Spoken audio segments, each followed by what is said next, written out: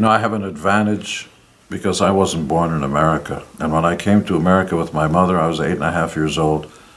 And by 9 years of age, we'd gotten a small apartment. My mother couldn't afford very much. And I turned on the radio, and in short order, I heard, "Good God, Miss Marley!" And I said, "What is that? What is that sound?" And I couldn't speak English or anything, but I heard Chuck Berry, Fat Samino, Sam Cooke, you know, all the great stuff. Otis. This was before the Beatles. And James Brown, of course. And I was just smitten by this sound, this thing that just didn't sound like white music. I don't know how to describe it. I didn't know what blues was or R&B or anything.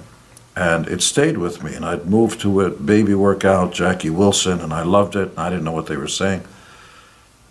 And then I saw the Beatles on the Ed Sullivan Show, and then it all made sense. This kind of hybrid of little white boys out of England who spoke like that, you know, you could speak with an accent, and they looked small, and they looked weird. They came from someplace else. And then I felt connected somehow to the idea that they weren't from America, they were different, and yet they were still accepted. And then I started strumming guitar and just kind of taught myself a few chords. And in short order, I wrote one of my first songs, My Uncle is a Raft. And that song appears on the Gene Simmons Vault box set, one of 150 never-before-released songs.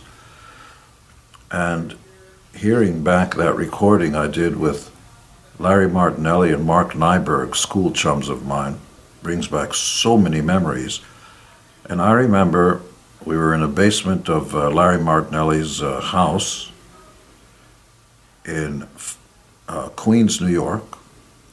And I remember after the recording, it was a 2-track tape, I remember, let's listen to it again, play it again, play it again, play it again. I just couldn't believe that before I wrote My Uncle is a Raft, that song, it never existed. And the idea of creating something out of thin air still amazes me. My uncle is a raft, and he always keeps me floating. Boom, boom. He is so good to me. Boom, boom. He treats me tenderly. Boom, boom. It doesn't matter who you are. Boom, boom, boom, boom. My uncle is a raft, and on and on and on. It was a kind of a song that reminds me tonally of Her Majesty's a pretty nice girl, but she doesn't have a lot to say. Boom, boom, boom, boom. It had that sort of feeling. You know, innocent, didn't mean much, but it was one of my early attempts at songwriting. From My Uncle is a Raft, I started writing incessantly, lots of other material, aimlessly, just going every this way, that way, and slowly starting to hone in my writing, eventually forming a band called Long Island Sounds. And at that point, I didn't play an instrument yet, although I could play a little bit. And I was one of 2 singers with Seth Doggermagian. And we did Otis Redding and all sorts of other material. Wilson Pickett.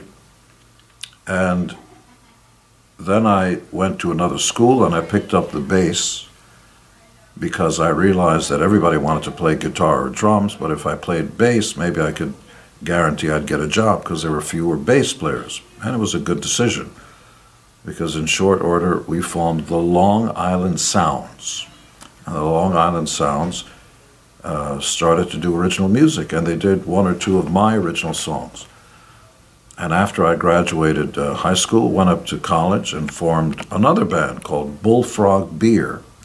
And there were other bands along the way, Cathedral and so on.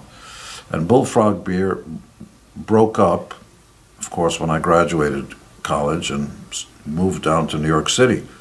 And in New York City, while I was working, I started writing other more focused kind of material and met Paul Stanley, and we formed a band called Wicked Lester. Wicked Lester actually finished their entire album, got signed to Epic Records, and we literally walked out of our record contract. We just didn't believe that it was the right thing, even though we'd done it. And we went back to square one and created Kiss and got Ace and Peter, and what can I say? Many years later, we became America's #1 gold record award-winning group of all time in all categories. You know, everything begins here. Something hits you, and then the difference between the dreamers and the doers is a lot of hard work. I actually first started playing guitar, not well. I just played a few chords so I can write songs. And then I picked up bass guitar conscientiously because I realized if I wanted to be in a band and if I wasn't singing lead, that I'd have a better chance of being in a band because fewer people wanted to play bass. It was just pragmatic. The great thing about being able to play a little guitar, a little bass, little drums, little keyboards is I'm all self-taught on all of it. So when I was doing demos, I would often go into the studio and play all the parts. And it actually helps write a better song when you think about it, because you hear the tonality and different chords and that. But all of it has to do with listening and learning and continue to keep practicing. So a lot of the songs on the box set is just yours truly on all the instruments, all the backgrounds, engineering and producing, doing all of it. Takes much longer, but there's a lot more pride in it.